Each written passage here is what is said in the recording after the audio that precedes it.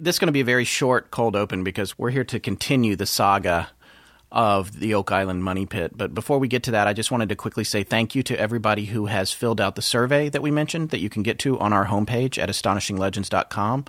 Please keep those answers coming because it helps us identify sponsors who want to work with us and proves that real people are listening and we're not just saying that real people are listening. It really is only 6 easy questions. Yeah, they're very simple. They don't make you dig out your tax forms or anything like that. It's very simple.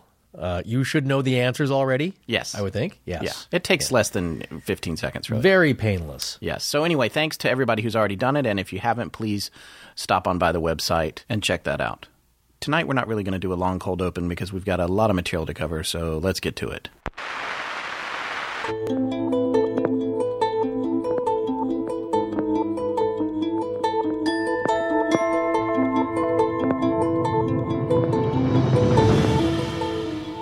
Welcome back to Astonishing Legends. I'm Scott Philbrook, and this is Forrest Burgess. There is a lot more to the true story of Oak Island, and someday it will be told in full. Reginald Harris, former Grand Master and Grand Historian, Nova Scotia Masons. Join us tonight for part 2 of our series on the Oak Island Money Pit.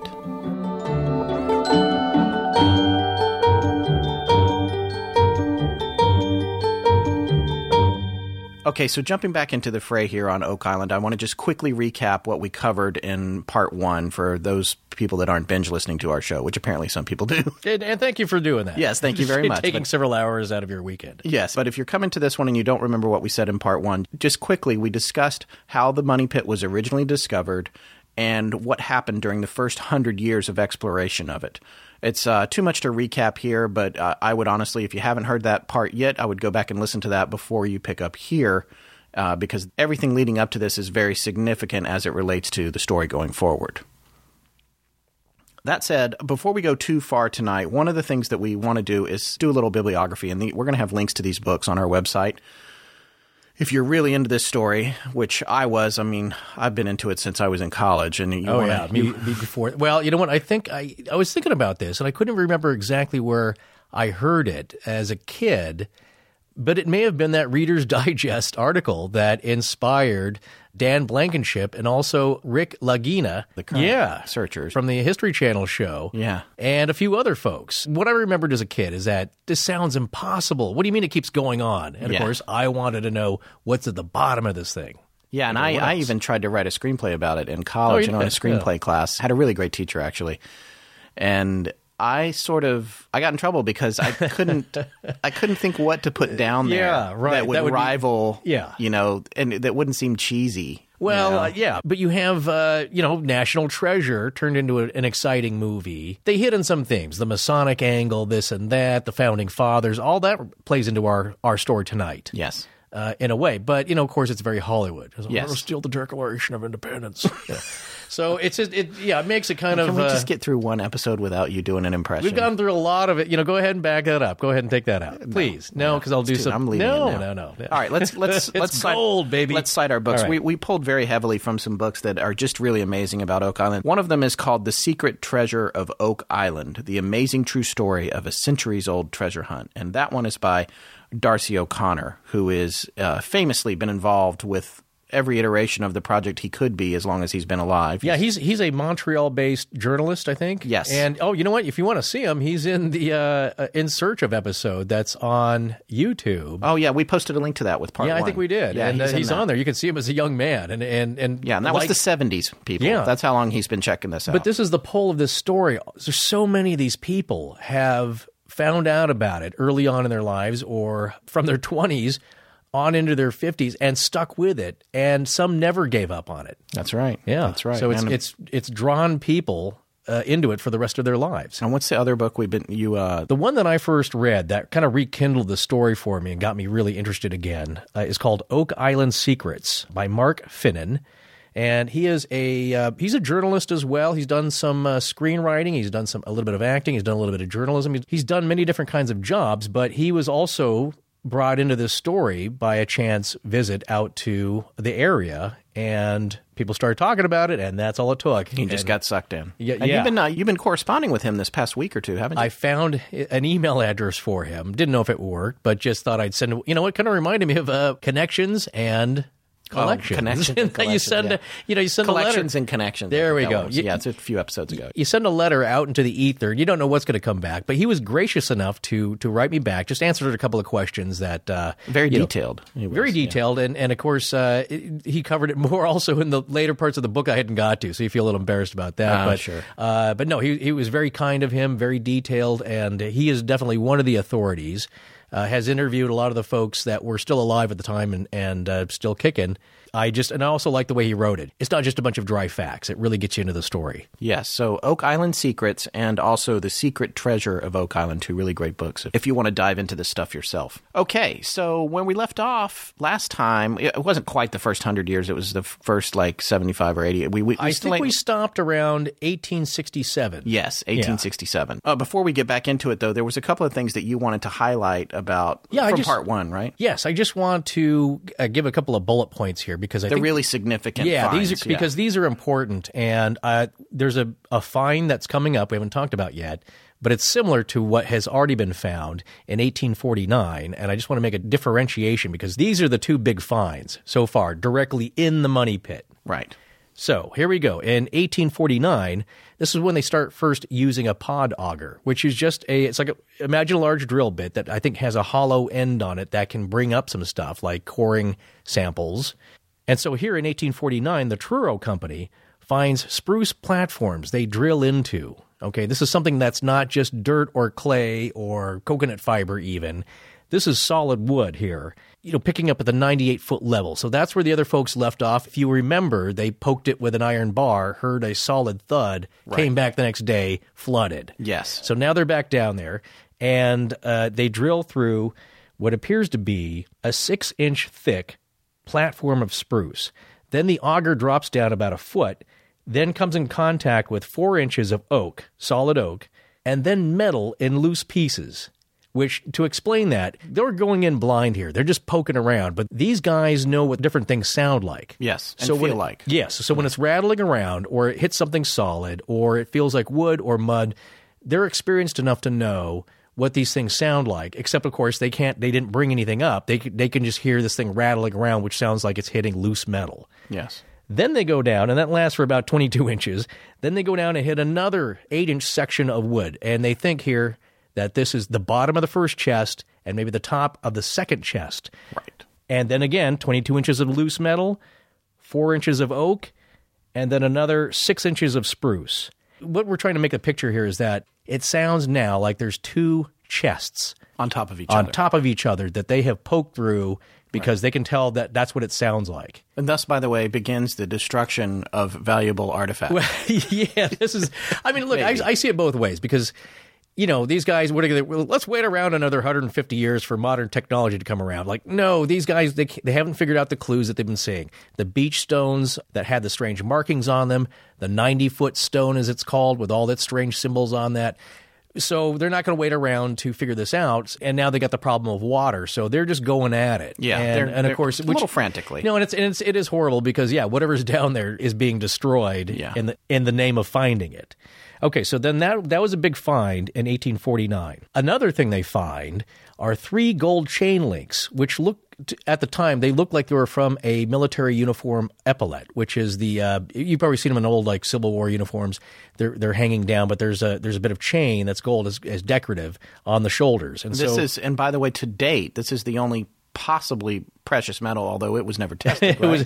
I think at the time that's what they determined. I mean, gold is fairly easy. It also could have come from a pocket watch or something like that. Yes, exactly. Yeah. It was just small gold chain links. Yes. But again, what does it do? It's enough to fuel people on to think like, wow, there's gold a little bit. There's something down there. O'Connor said at the end of his book there was speculation that the guy who found the gold chain links heard one of the major shareholders or investors at the top of the pit say, if we don't find something by the end of the week, we're shutting down. There you go. So you got to wonder, it's a little bit suspect. Right. But it's the only thing, it's the only time the word gold is applied to anything that's come up from the pit to date, right? Well, a little later on, William Chappell claims to have found a little bit of gold on the auger drill bit, but didn't say anything either. So, again, this is another theme that plays out. People are playing this close to the vest. This could be the biggest treasure find ever. Or we just drilled a hole through the Grail. Yeah, but although it's not made of gold. It's probably a wooden cup or something. Well, the cup of a carpenter. Yeah. Anyway. But they I digress. Yeah, they keep finding things, and again, Pitt Blotto finds something that he thinks is interesting enough that he puts in his pocket and doesn't share it. Yeah, never shared it with anyone, and in fact tried to take over the island. He came back and also a Mason, right, Mr. Pitt Blotto? Yes, we got a lot of believe competing so. Masons. Yeah, mostly they're doing mostly they're trying to do the right thing. Right. Some are trying to do it for their own benefit a little bit more than for history. So now you're coming to the last bit of our a little bit here. Yeah, recap. So here we go. 1850, Truro finds a flooding system at Smith's Cove, and they dig a pit to a depth of 118 feet, and then dig a 3-foot by 4-foot tunnel towards the pit.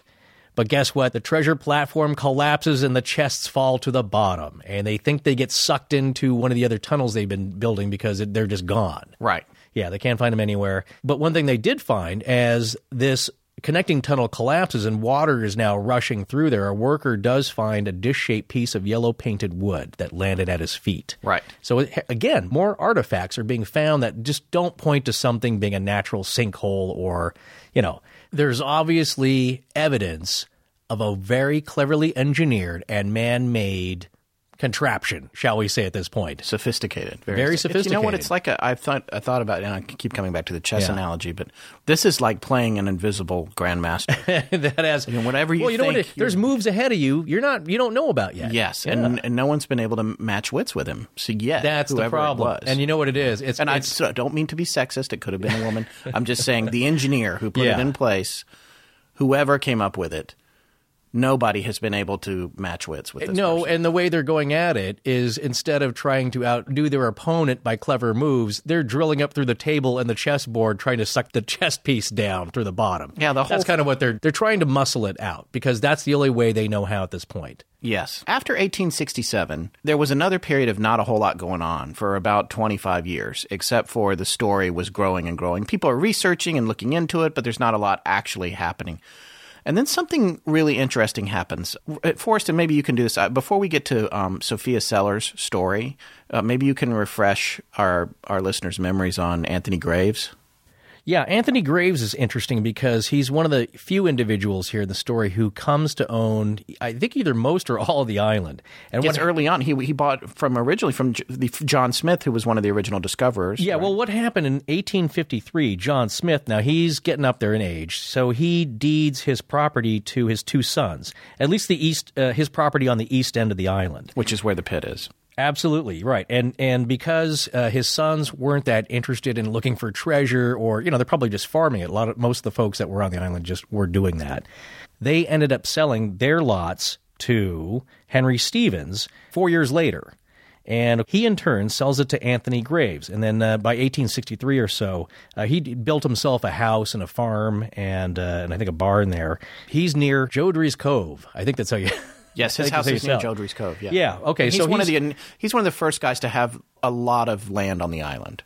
Yeah, he's got a good chunk of it on the east end there, and he's just farming. But one interesting thing, though, but he was interested. He was interested. Oh well, he maybe not in the money pit, but there was rumors going around that he was going into town and buying things on the mainland with Spanish coins. That's right.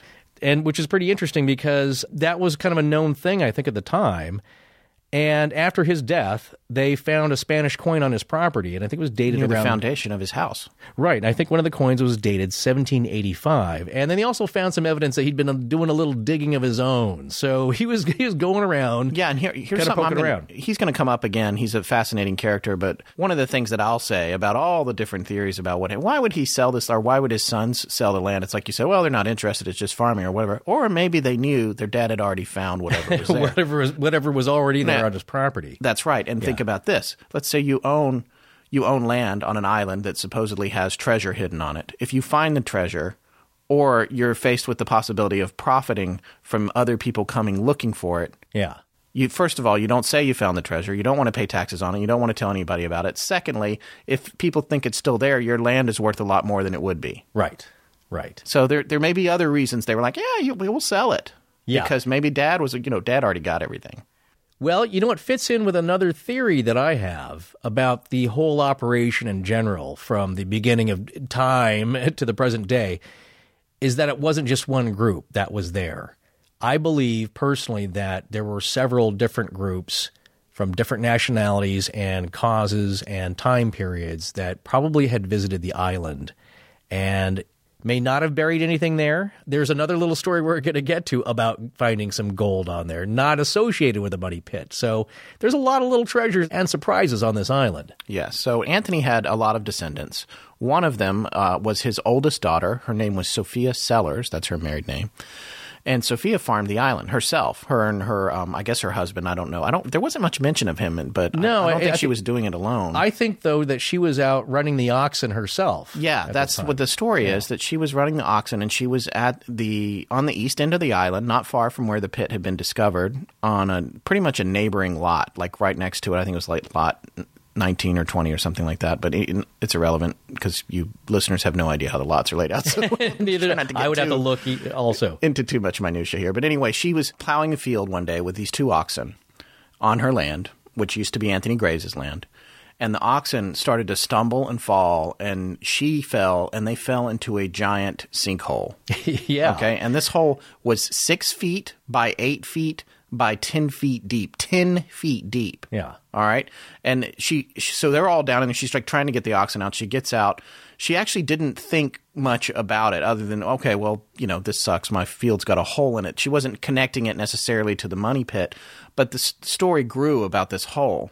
And it eventually became known as the Cave-In Pit, and it has expanded. It's still there today. It's nearly 75 feet or so across and thought to be 100 feet deep now. Oh, yeah. And it's overgrown. Like when you can actually see it on Google Earth or Google Maps, it looks just kind of like a little pond or something. There's trees right on the edge. Like you wouldn't know that was how it was created. Now, it's going to come up again later because future excavation companies theorized that the reason that it caved in was because it was over the intakes for the drains that were coming in from Smith's Cove that were flooding the tunnel, and that somehow there had been a collapse related to that. Well, they think it may have been an old man-made air shaft because think about it. I mean, that's right. That's right. What's curious? You brought this up in part 1 here.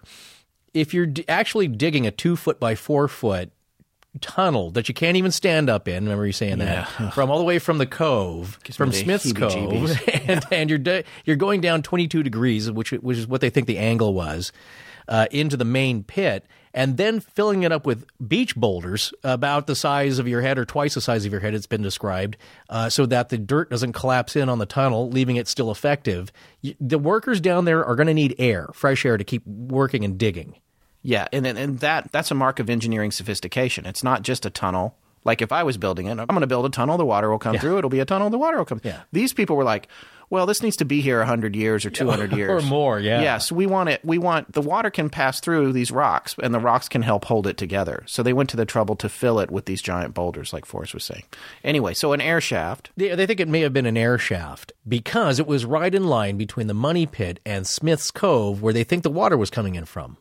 Right. It's almost on a straight line. Not quite. It's a little bit off, but yeah. So it's air shaft. There's also speculation that it might have been an access point for blocking the flood tunnel if you were the designer and you wanted to come back and retrieve things without flooding. Yeah, because remember, they have to dig the pit first to make this thing work, and then put the booby trap in, because if you do that the other way around, you could possibly flood yourself while you're doing it. Yeah, it was very dangerous all the way around to begin with. So yeah, I think it's almost a sure thing that people died during the construction of this project. Well, we might see some evidence of that in the 70s. Yeah. Okay. So anyway, Sophia fell into this hole with her oxen, which is kind of crazy. But you know what I was going to say? That happens quite a bit with archaeological discoveries. Somebody's animal. I believe a couple of things in Egypt were found that way. I was watching a special, and Zawi Hawass, who's the retired now. Oh yeah, that guy's. But he was explaining how the guy with the hat. They all have hats. Yeah, let's just get that. Yeah, but they all have hats. The master of antiquities for Egypt. Yeah, he was for a while, and he's a little bit controversial because he's not really been forthcoming with everything. They won't open the chamber at the Sphinx's feet, right? There's this chain what is supposed to be in that chamber? All the knowledge of the ages? Part of it, yeah. Perhaps the Atlanteans. It's supposed to be a storehouse. Is that really how you say that word? Atlanteans? Atlanteans? I say Atlanteans. You probably say aluminium, though, I do not say aluminium. Okay. Anyway. Okay, fine. Yeah. So, again, anyway, they've confirmed that there's a room. Well, apparently with ground-penetrating radar, there is a hollow space, which I think may have been described by Edgar Cayce.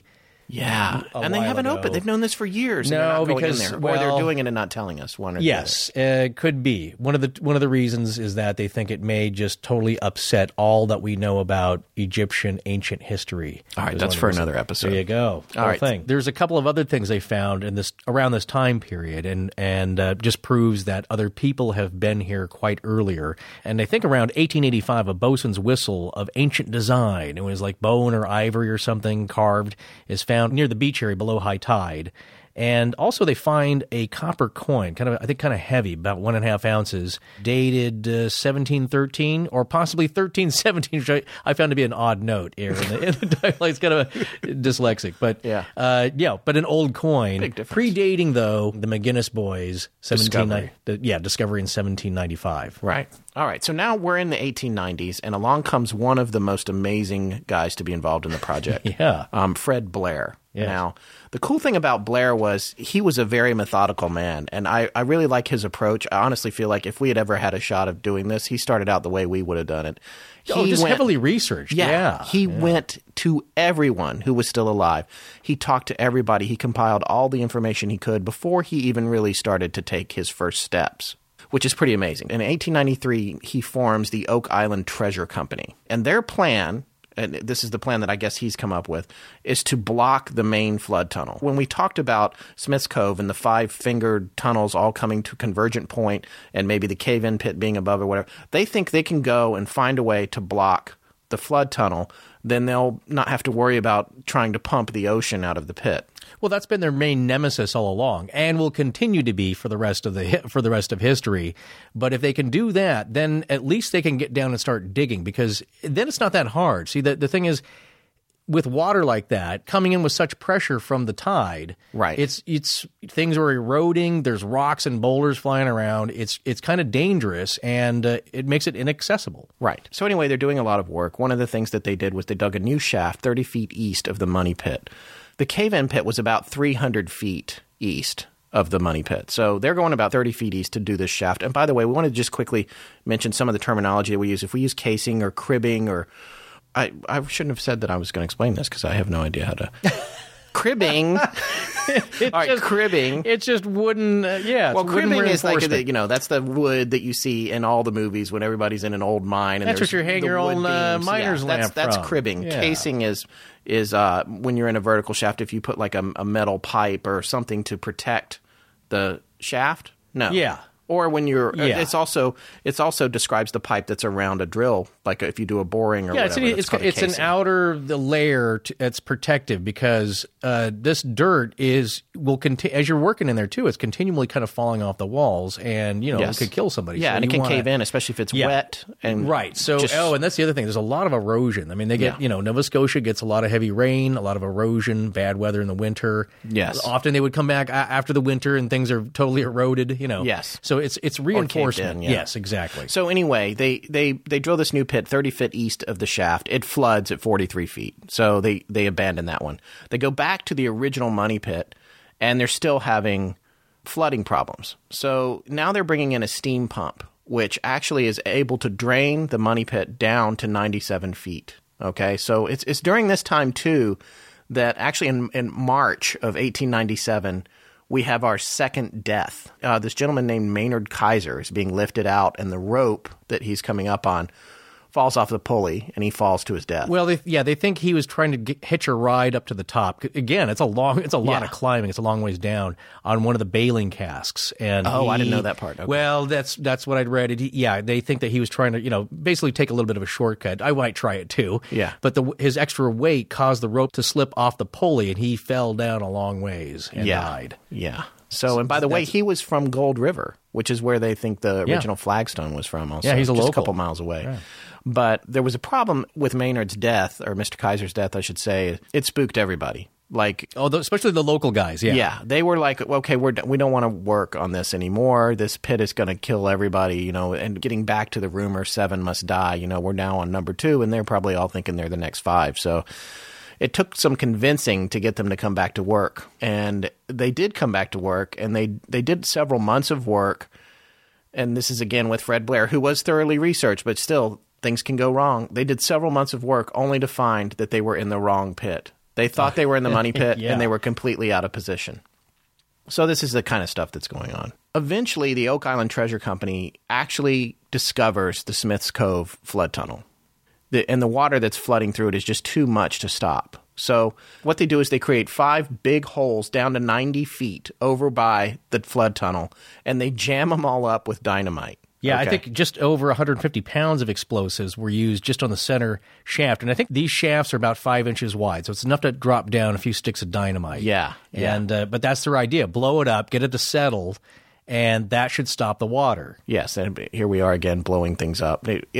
Again, Well, I mean, at least you're away, you gotta at least you're away from the main pit. Yeah, away from the main pit. Okay, so anyway, Right. so they do this. They blow it up, and both the money pit and the cave-in pit foamed a lot from these explosions. The water at the 30-foot level kind of boiled up and foamed. Yeah, and there was oil in it from the dynamite. They could see that it definitely had made a connection. So they thought, okay, we're good here. So they go now down to 90 feet, and they set a platform up. They put a platform back in. This is sort of one of the ironies. Like when you want to bore down and get information, you have to put something in to base your equipment on. So Yeah. you're removing, now you're putting something back. So you put something, by the way, and this comes up, these platforms, when there's a collapse or a cave-in or whatever, a lot of times they're coming across older boring platforms that have sunk down into all the debris. Yeah, that's the other from thing prior. about this story. This thing's accumulating junk. Yeah. Well, this is is what I would call the second major discovery. Yes. In the pit itself of what's being down there. This is kind of a big one. At around 153 to 154 feet, the drill goes through about 7 inches of what seemed to be cement, and then through about 5 inches of oak.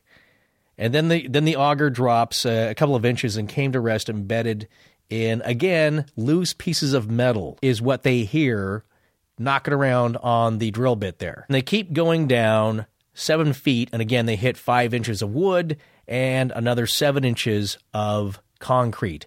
Now, so you got to picture this. What you're drilling into is a wooden box that's encased in cement, and the cement has been tested. Yes, it's been shown to be man-made. And they believe that it's a crude form, but that's not anything unusual. The Romans had crude forms of cement that they were using. So the idea has been around a long time. Yes. But obviously, this is not something that just naturally was formed in the bottom of this pit, below these 2 chests that were previously found. Right. And then after that, below that, they encountered iron that they could not get through. Yeah, that's kind of crazy. Well, they hit 11 feet of blue puddled clay. Right. And then at 171 feet, the drill strikes iron that they can't get through. So again, that's a little weird. Right. That would be that far down there. Now, this is an out there theory, but a theory that I had on this first discovery on this box, and also the iron that's now under it, was that maybe it was a false treasure. Designed to make people, we've got it, we've discovered, and they leave. And then it's like, no, if you go past that and you hit the iron, it's like, that's a decoy.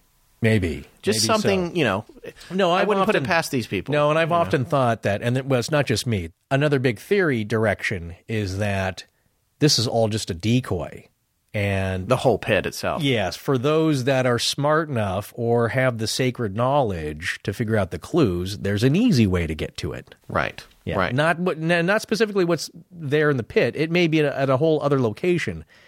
But good luck wasting your time and money on this thing. Yeah, and years, and 220 years. But Right. And also in 1867, that's when they had gone to see a doctor. Oh. Some of the stuff they brought up. You know what? I think he was part of the team of investors. The orders were to bring everything that the drill had brought up, and they hadn't classified it yet. That's just a matter of separating out the bigger chunks. They wanted to see everything. Yes. And so the doctor, he had a microscope, or he had a very strong magnifying glass apparatus. Well, and one of the specimens that they had was this little ball, right? And he starts rolling it around in his fingers, and he's like, wait a minute. And he opens it up. This is another major discovery.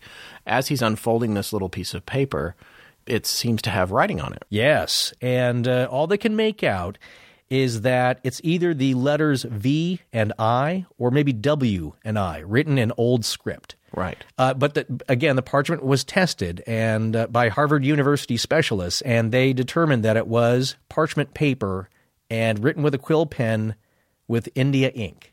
Right. And did they date that? I don't think it. No, I don't think it had ever been carbon. Well, they didn't have carbon dating back then. I think it's been lost to time. But it's a very small fragment, about the size of a dime. So you're talking about a tiny piece of paper here. Yeah, very small. So anyway, after this, there's more shafts are dug. They flood. That happens over and over. In 1898, they did the first dye test, which. So what they're doing with these dye tests, and actually, if you've been watching the show on the Discovery Channel, they actually did this again. So that would be the third time a dye test has been done. But with this dye test, this one worked, I think. Yeah, this is pretty amazing. They were like, if we put this dye down in the pit, we should be able to find it where it's coming out when the tide's retreating, like low tide, and then we'll know where the flood tunnels start, and we can go and make sure that we get them for sure. So they put the dye down into the pit, and it comes out in Smith's Cove as expected. But then, big surprise, it comes out on the other side of the island, on the south side of the island in the other cove. So now they think there's two flood tunnels. Right. There's two tunnels. At different levels. On opposite sides of the island. Opposite sides. Yeah. Again, this design gets more clever and ingenious and diabolical. Exactly. The further you get into it. Oh, I was going to say, another thing that was found here, and again, you were talking earlier about precious metals. Apparently, William Chappell, who was one of the investment team or one of the directors, found traces of gold sediment that he claims were on the auger after drilling into the money pit, but never told anybody until many years later. And I think it was Hedden that because he was still alive when Hedden, Gilbert Hedden, we're going to get to him. Yeah. But he never revealed that to anybody. Again, so many people these old guys are playing it so close to the vest. They don't want to reveal anything. But what kept him going is that each one who did was absolutely sure of a tremendous treasure. Right. Yeah. Yeah. So now it's in 1900, I think it was 1900, somewhere in that period, Frederick Blair's company, the Oak Island Treasure Company, folds. But Blair he's in this for life, and he's not leaving. His personal endeavor and his own company is folded. He is continuing to lease the land from Sophia Sellers, who was Anthony Graves' daughter, who is now getting up there as well. It takes him a while to get somebody to come in and go to work. In 1909, he attracts a company and a guy who seems like he's going to be well-funded, because that's the other thing Blair's doing is vetting everybody. And there's a lot of crazies. Crazies are coming. And they're saying, oh, I've got this thing. There was some guy that tried to come in with the pet freezing process or whatever. Oh, yeah. And he was like, it's all just people who are trying to capitalize on the idea of the treasure. They raise money and then they run off. They don't have any intention of finding it. They're going to go down in the pit with some crazy invention or maybe not. Everybody believes they genuinely have the answer. Yes, or their answer is to raise a ton of money and run away. Yeah. So he's vetting these people. So he's got this guy, Henry Bowdoin, all right, Bowdoin. I would say Bowdoin, yeah, I don't know how to say his name, but...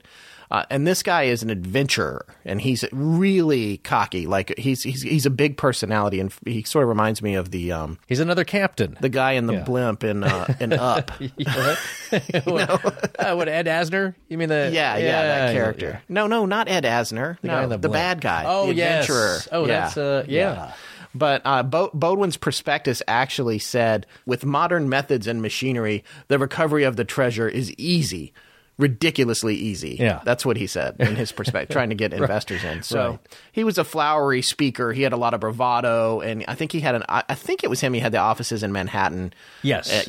Another New York engineer. Yeah, and he was going to use the Bowdoin airlock caisson, which a caisson is like a chamber that uses a positive air pressure to keep water out. And he's like, I'm going to put this down in there. It's going to be a piece of cake. So you have some of the old players coming back in, which is interesting. So you have, in addition to Blair, you have Captain Welling. He's a board director. And you've got Treasurer L.H. Andrews. And this is another interesting name, G.D. Mosher. If you remember from the part one, because I've been making notes on this one, he was the guy who provided the pump. Back to the, I believe the Onslow Company, way back when the pump blows up, it blows up. This is another. I don't know if they're related. I couldn't find any relation, but it's another guy named Mosher around this time. And again, there seems to be a lot of relatives and descendants working on this small thing. towns and, Now, here's a little side note. I'll get this out of the way just because I wanted to make sure that we mentioned it. So Mr. Mosher appears in a newspaper article, likely from Halifax, and he says about in 1925, his grandmother showed him a wooden trunk containing about 25 heavy canvas white bags filled with gold. Wait. Who's his grandmother? Well, his grandmother was Lucy Vaughan, a relative of Anthony Vaughan, one of the original diggers in 1795. One of the original three boys. Yes. And the trunk was said to have come from Oak Island, I guess as part of family lore. Now, at some point, Uncle Edward Vaughan took the trunk and disappeared. Bailed on his family. Yeah, leaving his property, business, wife, family, everybody, because he's now got a trunk full of gold. Nice guy. Yeah. But it shows you that obviously there's little bits of treasure here and there all over the place. That's fascinating. Yeah. All right, so that's Mr. Mosher. All right, so anyway, and even though Bowdoin, I would say, yes. even though Bowdoin had all this bravado and his offices in Manhattan and he was a big talker and everything, he still had a hard time raising money, which I think is a sign to like people were not buying it, especially in New York. Investors were pretty sophisticated at that point, and people are thinking twice. I don't care what you're saying. This is a wild goose chase. But he did get some people. He got enough people to do a little bit of work, and he got a little bit of the money, not as much as he wanted. One of the most famous participants in Bowdoin's company was FDR. Franklin Delano Roosevelt. He was 27 years old. Yeah, He was a young law lawyer. clerk. Yeah. So, and he actually went to the island during that. It was one of the only time he'd actually been to the island. It's a good summer vacation. Yeah, he had family that had land near there, so he knew the area pretty well. And also, he's a Mason. He was a Mason already at that age? Yes, I believe. Wow. Well, no, you can join when you're a young man. And, people did more stuff earlier on than we seem to do today. But anyway, so they dynamited the original pit. That was one of, this is, by the way, this guy is not subtle. And unfortunately, for an engineer, too. Yeah, and unfortunately, he's not going to be the worst one. We got that guy's coming up. But he's dynamiting the pit. He drilled 28 boreholes, and boreholes are like small holes. Test Yeah, holes. so you can bring up core samples and sort of see what's going on. Found all the same stuff everybody else did. Putty, gravel, clay, sand, all the stuff. Runs out of money. He had wanted to raise $10,000 or $15,000 or something. I can't remember, 20. He only raised $5,000. And he burned through it super quick. And when he quit with extreme prejudice. He totally went full on jerkball. All right. I mean, because he actually was writing articles into the Collier's. He sent an article in saying, August. Yeah. Do you have the information on that? Well, the whole thing is a hoax. Yeah. Because he didn't find anything and he didn't want to look like a failure. So in August 18th, I think, Collier's Magazine publishes an article where he called it's a hoax. There's nothing there. The tunnel and the treasure never existed. Right. It was By the way, the crazy title of that article, that one of many times that I think it said the Oak Island mystery is solved. By the way, that's been said about 1,000 times. Oh my gosh. Yeah, nowadays it's clickbait. They haven't solved anything. It's just somebody's opinion that has slapped together a misspelled YouTube video that's 5 minutes long. Yeah, there's so many. There's the Baghdad Battery. There's the boat that fell down a hole. We'll get to those later. Yeah, so many. Anyway, so many. Other companies are trying to get funding now. Bowdoin is out. Scammers are still coming along. And then finally in 1931, William Chappell returns. And he had left to go work his family's business, which was lumber, and had apparently made a lot of money. The problem with what Bowdoin had done with the dynamiting was that nobody was actually really sure where the money pit was anymore. Oh, no, that happens to this day. They can't find, they're not totally sure where the original one was. Yeah. I mean, there was obviously no GPS back then. No trace, I'll tell you that. Everyone's just stomping around. And this is the problem afterwards with other crews is that they then have to clear the whole pit and remove all the junk that has fallen down there and is now rotting. Exactly. Metal, garbage, some tools.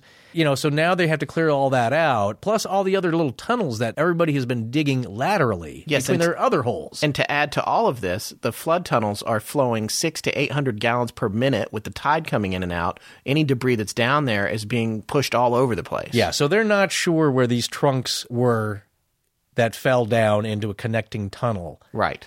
They don't know what happened to them. Right. So now Blair is trying to figure out what to do next. In 1931, Sophia Sellers dies. Now, she was Anthony Graves' eldest daughter, right? She has 12 heirs. There's grandchildren and I think 2 siblings and grandchildren or something like that. They are all money hungry. They don't want to lease it anymore. They want to sell it. They're trying to get Blair to buy it, and he says it's ridiculous. So there's these problems with, and this is an ongoing thing, who has a treasure trove license and who has the rights to the land or owns the land. Those are two different things, believe it or not. If you have a treasure trove license, you can go onto someone else's land and look for treasure. That was a later ruling, right? Yeah, that was a later ruling. And initially you could. To make it easier, because, some of these guys had political pull. Right.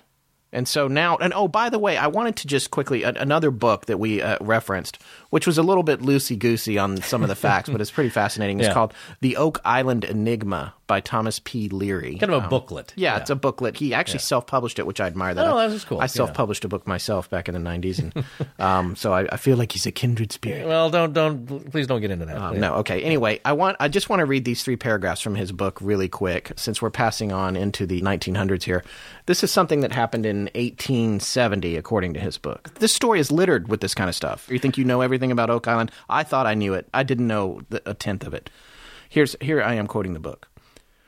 In 1870, a stranger appeared in the Mahone Bay area, dark-complected and speaking with an accent. He bought a sloop for $2,500 and hired 2 local fishermen to sail it. He took the boat 30 miles out to sea to a point south of Halifax. There he took a sight on the sun and set a northwest course back to the mainland. As the sloop approached the shore, he took out an ancient chart and studied it intently. This he kept mostly concealed from the fishermen, but they reported the writing on it was something like Yiddish or script German. The course he set brought him not into Mahone Bay, but St. Margaret's Bay, a few miles northeast. He kept this up almost every day until fall and returned to repeat the performance the following spring.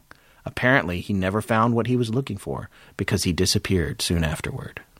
Oh, there you go. That's just a little side story. One more treasure. one more possibly connected or unconnected treasure story about the area. Yeah, it's just crazy, all the people that are showing up. Well, this is what I think it's been so confusing all throughout the years, is that there could be possible other clues that aren't even related that are being found on the island. And there could be other treasures, other people from other times, all leaving a marker here, which may be misinterpreted or plowed over. Yes. It's made it all confusing. It has, yeah. So in 1931, there's a couple of other interesting finds that are made. I think this is in what's called the Chapel Shaft by his team there. And I think between 115 and 130 feet in the new shaft, the guys find what's called an anchor fluke. And you probably know that as a sailor there. It's one of the blades of an anchor, right? Yes. And it's stuck into the side of the tunnel. And then something looking like a 250-year-old axe. Yes. Acadian axe of the region, a miner's pick, and the remnants of an oil lamp with seal oil in it. Oh, that's right. Yeah, so there's so now more artifacts are being found. That was in the Chapel Shaft. Yes, I believe so. And then there's one interesting thing, another clue, that I think Captain Welling found when he was with Frederick Blair, that he relates to Mel Chappell, I believe. And this is a triangular... William Chappell's son. Exactly. Yeah. Yes. Melbourne is his full name. Or Melbourne. Well, yeah, but everyone calls us Mel. Yeah. Mel. I said Melvin. Melbourne, yeah. You're thinking of me and Melvin. Yeah. Melvin and me. They find an equilateral set of stones making a triangle, and the sides of which are 10 feet long. There's a base to it, and below the base is kind of a half circle. And so what this looks like to a lot of the people at the time is a sextant, right? A sailing navigational device. And if you take the main line that's kind of off the center, it points true north and gets you very close to the money pit on the south shore. Yes, this triangle is going to come up again. They actually weren't really sure what to make of it. No. It was discovered, and then like a lot of things, sort of not paid a lot of attention to for years and years after that. Right. And one more little secret that nobody told anybody about for 31 years. William Chappell then tells Frederick Blair he noticed traces of yellow metal or gold on the drill bit during 1897. And so, again, a little something that somebody's keeping a secret about something possibly very valuable. Traces of gold. Yeah. All right. Well, so now, 1935, Gilbert Hedden comes into the picture. And another Mason. Yeah, that's right. Another Mason. And maybe there's a connection there. Yeah. But anyway, he was loaded. His dad had a steel company that was sold to Bethlehem Steel in Pennsylvania. He had a pretty sophisticated knowledge of engineering, but technically, though, he was not an engineer. And he wanted to dig really bad. Yeah, certainly not a mining engineer. Yeah, not a mining engineer. But at the time, Blair could not get the lease for the land from Sophia Seller's kids. They just would not give it up. They had marked it up and were like, you have to buy it. We're not leasing it anymore. And he was like, these prices are ridiculous. But Hedden, who had all the money and wanted to work with Blair, agreed to buy the land from Sophia's kids for $5,000. So they buy all the land that they need to get to the money pit. Now, the original pit is still lost. They're not sure exactly where it is. And Hedden's pretty good about looking around for things. At one point, he finds a rock at Judry's Cove that has a Roman number 2 on it and the letters G-I-N, but it's incomplete. It's clearly been either blown up or separated from other parts of a boulder. They are looking for the rest of the boulder. The problem was that someone had discovered it earlier with the writing on it, and thinking something would be under it, they dynamited it. Oh, jeez. And of course, nobody wrote down what it said. Is it? Yeah. Well, no. It's like, let's just you know, dynamite. Everything is like dynamite it. It doesn't matter anyway. They probably wouldn't have been able to figure it out. This is the thing. Oh, Yeah, was but that maybe we could now. was that discovered by Hedden?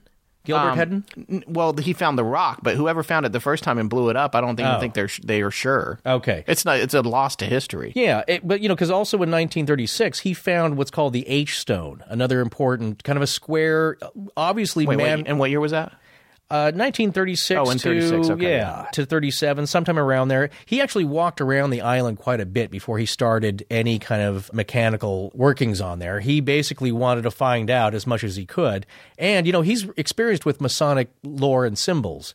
So he finds this stone, which has Masonic markings on it. And it's got the Masonic, kind of an H, which is the sign for the creator, a circle with a dot, which I've heard being called a circumpunct, and then the Christian symbol of the cross. And there's pictures of it. We'll actually have one on the website. Pretty interesting. Another clue. Yes. Now, he can't figure it out, but at least he respects that there's some markings here left by earlier peoples. Yes. And I mean, the long and short of it is what's going on this island. I was thinking about this when we were doing all this research.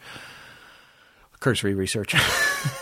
I was thinking about it's literally like if you opened up a window in Times Square and you threw out a bag of cash onto the ground. What the people on the ground would do to get to the money is what a lot of these treasure hunters are doing. Some of them are very diligent and careful, but a lot of them are just showing up. They're digging. They're blowing things up. They're not being archaeological about their searches. They not don't saving realize information. the scope of this thing. Yeah. And so everyone is just like, all we got to do is dig deeper with bigger machines and bigger pumps, and we're going to find it, and it keeps not happening. You bring up an interesting point. I've always thought about this. Why hasn't there been any government or university team doing a scientific archaeological dig on this thing? They don't seem to be interested. It's always been private parties. I think at this point, I don't know why not prior to now, but at this point, I think cost. I mean, yeah, well, that's right. They don't want to get involved for something that may not turn out to be anything. And it's also incredibly dangerous. I mean, this isn't like an open pit where you're dusting dinosaur bones. This true. is like the risk of death is high. Yeah. And then on the flip side that I think about is that if they did find something, they're probably not going to tell anybody. That seems to happen sometimes too. Yes, that's true. In 1936, Hedden also finds the remains of a structure in Smith's Cove, which is like what looks to be like a skidway for boats, right? Was it? They think so. Yeah, it's getting pallets or something down the beach or unloading or offloading boats, and they think it's part of the old cofferdam built by the original diggers. Yeah, it was structures that were built to facilitate the coming and going of ships and equipment and men. Yeah, these are big timbers. These are 15 inches in diameter, notched every 4 feet. Some of them have wooden pins in the notches, and then there's Roman numerals carved in the end. So obviously it's kind of a, instructions on how to put this thing together. Right. I think. Yeah. So Hedden is finding a lot of information, but one of the things that's interesting that he comes across is what I call the Mardell map. Yeah. This map is amazing. It was in a book by a man from London. Harold Wilkins. Yes. He had written this book about Captain Kidd. And in this book, there were 3 maps. One of these maps had some cryptic writing on it, and it looked a little bit like Oak Island. And Hedden became kind of obsessed with the Wilkins map. He was like, what is this? He thinks he's found something because this is not a very widely published book. It was kind of hard to find, but it's called Captain Kidd and his Skeleton Island. Right, exactly. And it says in the writing in a little box under the map, it says 18 west and by 7 east on rock, 30 southwest, 19 north tree. And then it says 7 by 8. By 8 by 4. Yes. So he becomes obsessed with this map. He takes these numbers and he starts to try to figure out how the map relates to Oak Island. And in so doing, he goes back to the stone triangle, the sextant triangle, and he uses the measurements, the rods on this legend from this map in this book about Captain Kidd, and he surveys out a triangle. There are man-made drilled holes in granite rocks. That's an old Viking thing. Yes. For surveying and beyond, where you take, what it's very much like is Raiders of the Lost Ark, where you actually do have a staff, and then you use that as a sighting device. Yes. Yeah. Yes. And so it turns out this triangle, using these figures, perfectly lines up with the drilled rocks, which were pre-existing artifacts on the island, and these have not been moved, and the money pit and the sextant. All of this stuff, the information from the William Kidd map works for it almost exactly dead on, except for one of the figures is a little bit off. And they're using rods as a unit of measurement.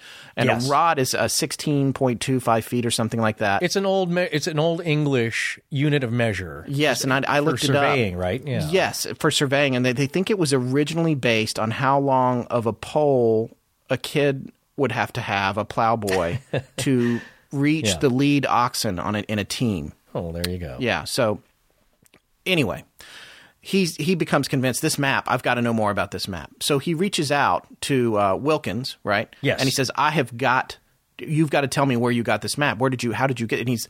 And Wilkins is like, it's in a different place. You're barking up the wrong tree. It's nowhere near Nova Scotia. It's not worth talking about. But Hedden is obsessed. He's like, no, you don't understand. I laid it out. I found all this stuff on the island that exactly corresponds to the figures. He's like, I'm coming to see you. And Wilkins is like, no. And he basically hangs up on him, more or less. I'm saying figuratively. Oh, well, he's on the phone, sure. Yeah, he goes to London. Yeah. And I'm making up the phone call part. But like, he goes to London and he meets up with Wilkins. He sits down with him, and Wilkins is real fidgety. And he's like, and also a little strange. And he's like, okay, so your book, you had the map in there. I'm telling you it corresponds to Oak Island. I want more information about it. And he's like, well, that's not really a map. I mean, I saw a map, and then I recreated that one from just looking at it. Well, supposedly he based it on 3 or 4 maps he'd seen in the Royal Archives, in the Royal Museum in London, which were real treasure maps. He just kind of he amalgamated the information, and then on top of that, the only reason it was in the book was because the publisher was like, "You got to put a treasure map in the book." There you go. Yeah, and it's like, and so Hedden is like, you got to be kidding me.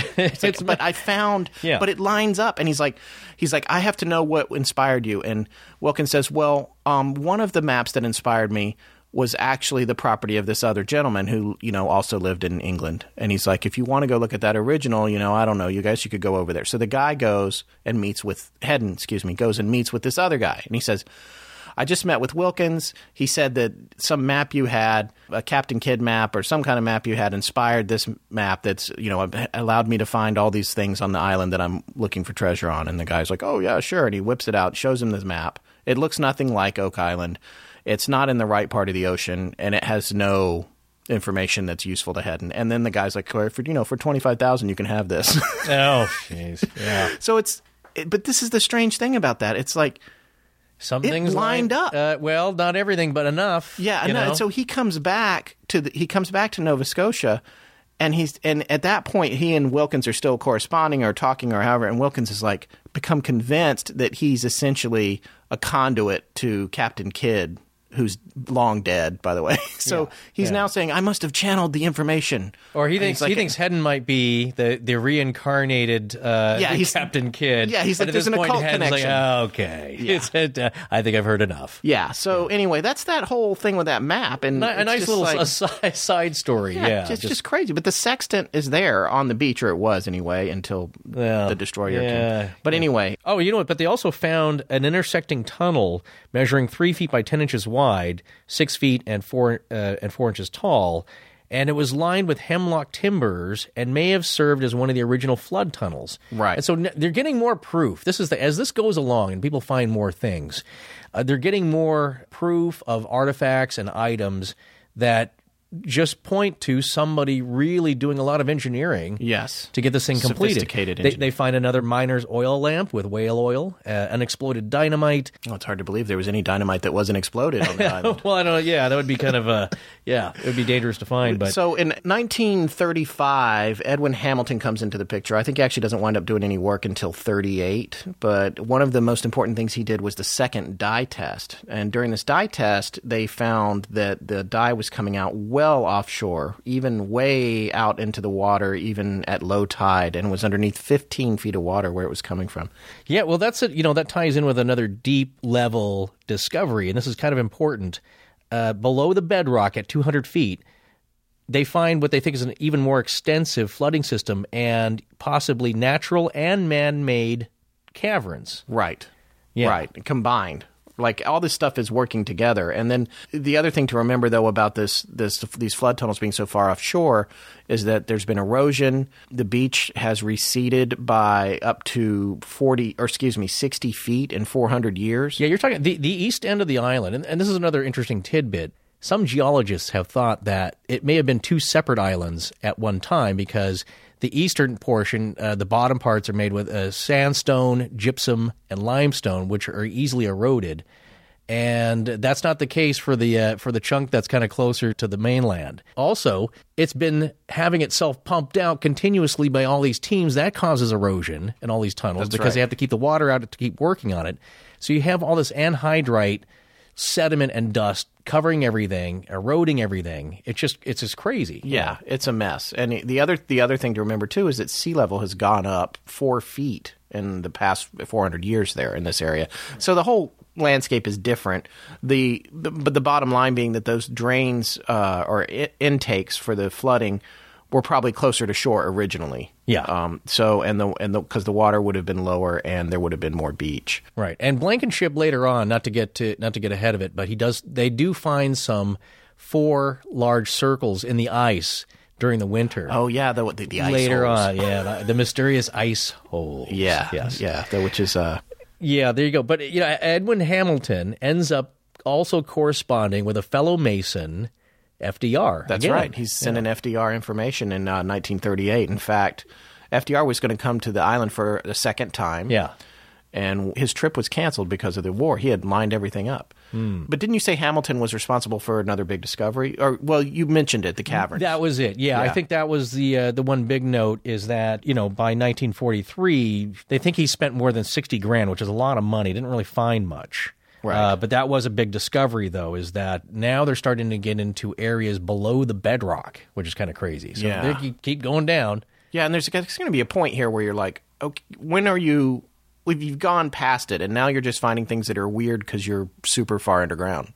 Well, there's I mean, not man-made stuff, but I just mean in terms of caverns and caves and who knows what. Well, the clues keep leading them there. Yeah. So they just, again, like you're right, Scott, there's only one way to go. That's straight down. Yeah. And laterally, and I think by this time we're approaching maybe 30 tunnels. Yeah. We're getting up there. So we're between like 20 and 30 tunnels. Yes. And there's been over 100 boreholes, drill sites. There's been dynamiting. There's been excavating. No, you know what? You just said something that reminded me of an Edgar Allan Poe tie-in because it reminded me of the old story, The Purloined Letter, where the crux of the story is that they're trying to find this important letter in this apartment, and they're doing clever things. They're taking long hat pins and poking the cushions, see if maybe the letter's been stuck under the padding, and they don't find anything. And of course, the story is that the letter's been sitting out in front of them this whole time. On the desk. Yeah. Nobody bothered to check the easiest explanation. And maybe that ties in with this.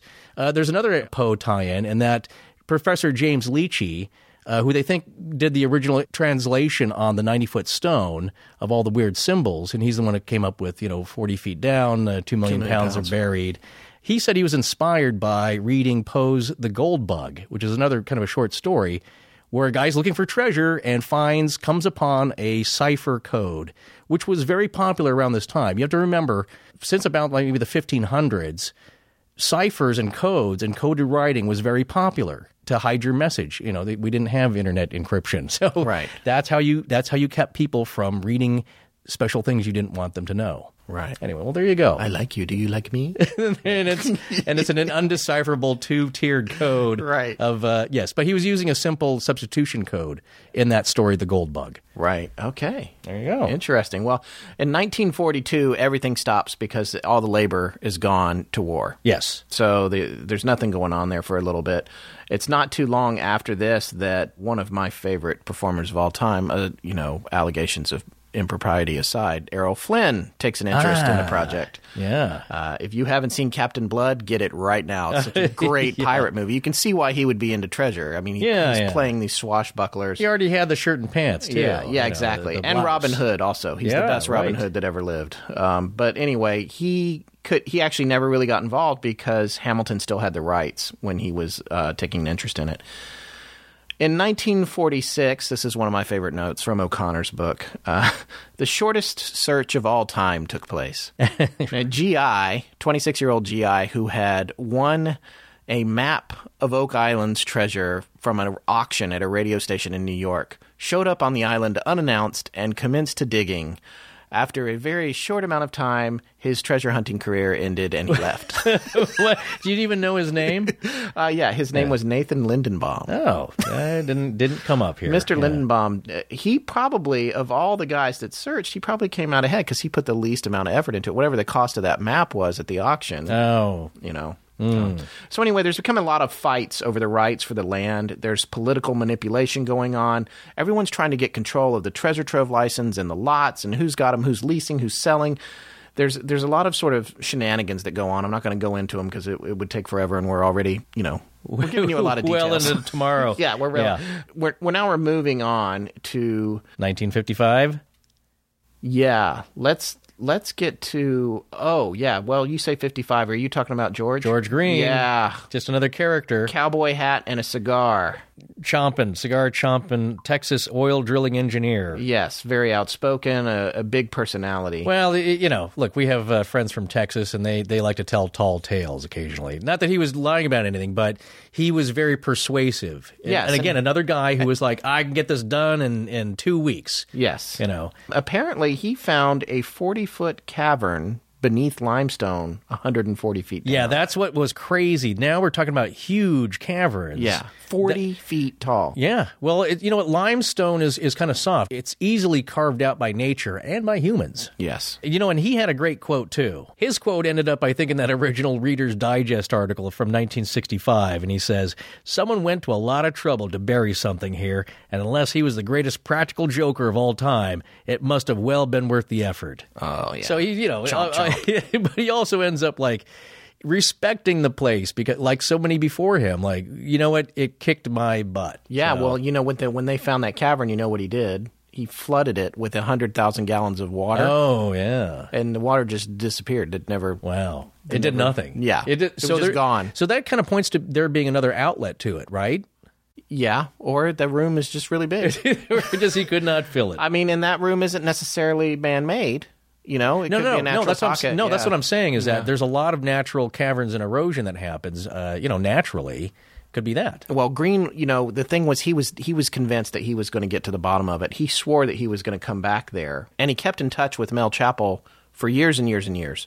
And he was like, I'll get back there. I'm going to get to the bottom of it. Unfortunately, in 1962... he was murdered. What? In British Guyana in the jungle on some sort of geographic expedition. Oh, wow. You mean he's exploring for oil again? He's back. I don't know why he was there, but he didn't come back. Well, his uncle was John Shields, and John Shields was associated with FDR during the Bowdoin Project of 1909. Oh, well, there you go. There's a lot of these connections where this information gets passed down. It's a little bit of a Michigan J. Frog thing where somebody thinks they have this money-making thing. Yeah. It gets passed to the next guy. They can't do anything with it. What's happening in all these these dark rooms at private clubs in Manhattan? Hey, where people hear a great story, and these are adventurous people. This is not for the faint-hearted or the light-walleted either. However, before Green died, a gentleman came to visit the island named Bob Restall, and Bob actually got the story from Green about the island. That's where he heard it, right? Yeah. Now, you know what Bob was at the time was most famous for? The Globe of Death. Yeah. Yeah, well, he and his wife. This is kind of crazy Mildred. and very. I'm just in awe of their skill. They were carnival performers, motorcycle stunt performers. Yes, and this is the man, and you've all seen it, that invented the sphere, the cage. He invented it. Yeah, he was the guy that invented the cage where they get inside with the motorcycles and ride around in circles. Crisscrossing. Coming dangerously close. Yes, close enough that Mildred, his wife, broke her jaw at one point, and he broke his arm at another point. She was a ballerina. They met when she was only 17. Wow. There was true love, those two. Well, they're both adventurous. I mean, that's pretty gutsy, riding a motorcycle at high speeds. Yet they inside did that for an 20 iron years. ball. Yeah, 20 years. Traveling around Canada. And in fact, that's the picture I tweeted tonight when we were in the studio. I tweeted that we were recording, and I said this globe of The death globe of picture death. it has to do with it. So the Restalls take a significant interest in Oak Island, and they managed to convince Chappell to let them undertake a project. And it's a 50% split. That's right. It's 50%. Exactly. So they move onto the island. They're living in 2 shacks. They're like 16. He moves his whole family there. Yeah, the kids, everything's in a one shack. He's got 2 sons. There's an 18-year-old Bobby Restall, Robert K. Yes. I think. And, and so he's able to help work. And then there's a younger son, and he's kind of helping out a little bit. But Bobby does a lot of the hard digging. And this is all by hand. Yes. They don't have a lot of fancy machinery. They didn't have a lot of money starting off, but he was just, he wanted to take a crack at it. I think he had $8,000 in savings. Yeah. And that's about it. Yeah. And so they went to work on it. Yeah, and they actually found some interesting things while they were doing this. And this is, just mostly by hand, as I said, with his 18-year-old son at the time helping him. And one thing they found was a stone that had the date 1704 carved into it, that's also a photo that Mildred is holding up, the rock. That's right. And you know what? An interesting thing from the new series, and we're jumping ahead a little by mentioning the series that's on the History Channel, but the daughter, Lee Lamb, is on the show, and she's an elderly lady now. The Restall's daughter. Yes, the Restall's daughter. She is on there, the last surviving member, and she's written a couple of books herself. Oak Island Obsession, the Restall story, and also Oak Island Family, the Restall Hunt for Buried Treasure. So she's, she knows the story. She was there at the time, and she brings in some journals for the present guys, Rick and Marty Lagina, to look over, because her son Bobby was also taking notes every day of their progress and little things that they found. And so with the 1704 stone, he said it was found on top of a pile of stones we tossed out of an area of paving on the pit to cave-in shaft line. So that's kind of where they're digging. That kind of gives you an idea. And they find a pile of stones, and under the stones, not previously discovered, is a 1-foot diameter hole, believed to be the work of 256 years ago. So they're finding a few things that have not been discovered by others. They're making some progress. And 2 more interesting things that were in Bobby's journal that Lee Lamb, lets... Bobby is her brother. Exactly. Her older brother. Yes, exactly. So one thing in his journal was that apparently they found what they claimed to be a spiraling tunnel in the money pit itself that kind of went down counterclockwise. I've never heard that being mentioned before.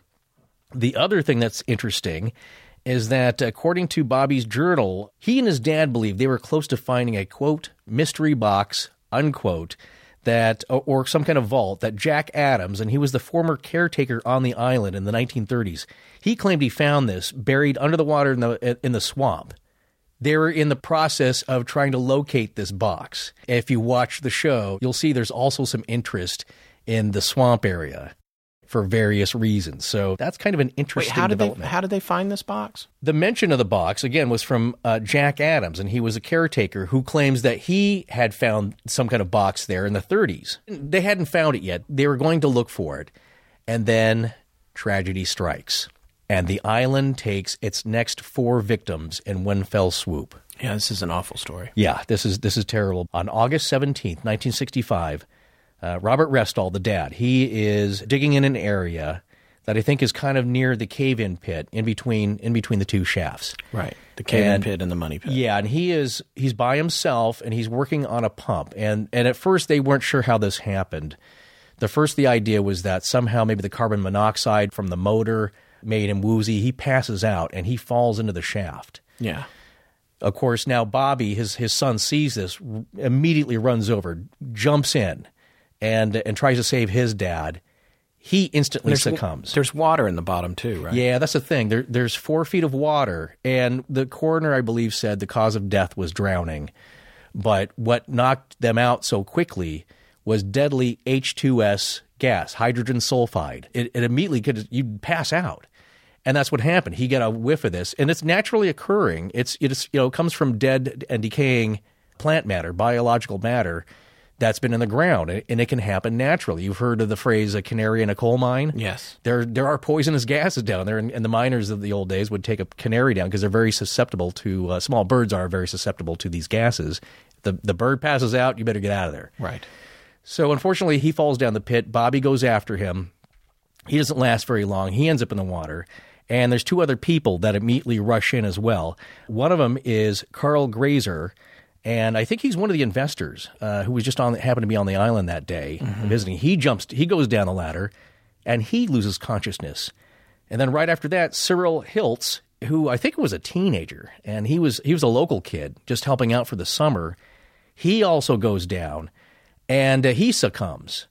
And I think there's one gentleman, and he also is in the he's in the History Channel show, and he's still living. Yes, and his name's Andrew Damont. Yes, and he also went in, but he was able to help get. There were some other people, and they helped get everybody out, and somehow he managed to survive. But that was 4 people who died right then. Yes, so now the total is at 6. We're at 6, yes. And one more to the legend, but that was, so that was awful. And yeah, it was a bad day. So of the Restalls, the surviving members are going to be Mildred and her daughter, who is Lee Lamb, right? Yes, Lee Lamb is right. She is the she's the daughter who wasn't, I don't think she was anywhere near there. The mom was there, she's in the shack preparing lunch. And the youngest, Mildred, the youngest son comes in, and he doesn't even stop for lunch. And she says, "Well, what's going on?" And of course, they find out. Then there was a New York firefighter that was visiting, Captain Edward White, and he was able to get a rope down, and he pulled up Leonard Kaiser, who was just another worker there. They were able to get some folks up and save some lives, but it was just too late. The other folks drowned. Yeah, in the bottom of the pit, probably unconscious because they were unconscious. You immediately go under, and of course you breathe in, and that's the end of that. Right. And almost immediately, another person comes in by arrangement with Mel Chappell. Robert Dunfield comes in to immediately take over. And didn't you say? Yeah, in O'Connor's book, he actually talks about how Mildred had said to him, "My son and husband were not even in the ground when Mel Chappell was trying to get the rights transferred from us over to Dunfield, so that, because the most important thing was that the excavation continued." Well, yeah, Mel Chappell, they still had time on Robert Restall's contract. Right. With Mel Chappell. Right. And, Chappell was going to get 50%. Restall had to only take 25%, give the other 25% to his investors. So he was getting a quarter of all that. And, so that... And, Mildred was a colorful person, and she had a lot of interesting things to say about it. There's, various quotes with her in O'Connor's book talking about how she wasn't sure anything was there, or she thought maybe it had been taken away a long time ago. And, it was hard for her living on that island in that little shack with her whole family. She said that she was... she regretted the day that Bob ever visited there and found out about it. No, but that's the pull. That's the lure of this. And again, it's just not, I think it's just more than finding a chest of coins, because maybe that's 10 million, whatever, a lot of money back then, but there's an allure to it. And I think because it is so mysterious, because it isn't just X marks the spot, and if you dig for 10 feet down, you're going to find something. It's the nature of the whole setup. Yes. Yeah. So there you have it. Well, we've managed to cover roughly another 100 years in about close to an hour and a half here. Well, we're up to the mid-60s. We're up to 1965. Yes, we are. And on that note, with the tragic death of the Restalls, we're going to wrap this one up. We will be back in 2 weeks with part 3 of our 4-part series on Oak Island. Yes, we're now maybe 5. No, it's not. It can't go beyond 4. Know it's 4. Yeah, yes. Because we're almost ready. What's going to happen is we're going to come back in 2 weeks with part 3, which is going to take you from 1965 to the present day. And we're going to cover all the things that have happened in what we might consider modern times. right? Yes. Up until now. Yeah. And then part 4 of our show will be about... Oh, that'll be the fun, fringy one. Yeah, that's when we're it's going... all the conspiracies and possible treasures and who put them there. Yes, the explanations, who built it and why, and that one's going to be a lot of fun. So stay with us, and we'll be back in 2 weeks, and thanks for listening.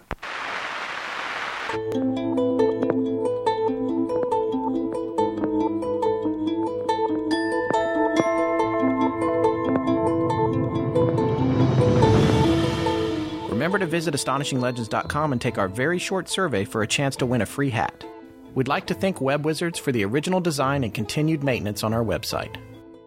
Our theme was composed by Judson Crane and our sound design by Ryan McCullough. Thanks to Jim Creative Design for our logo. Most importantly, we want to thank our listeners. You can find us online at AstonishingLegends.com, as well as Facebook, Twitter, Tumblr, and Google+. Copyright Scott Philbrook and Forrest Burgess. Good night.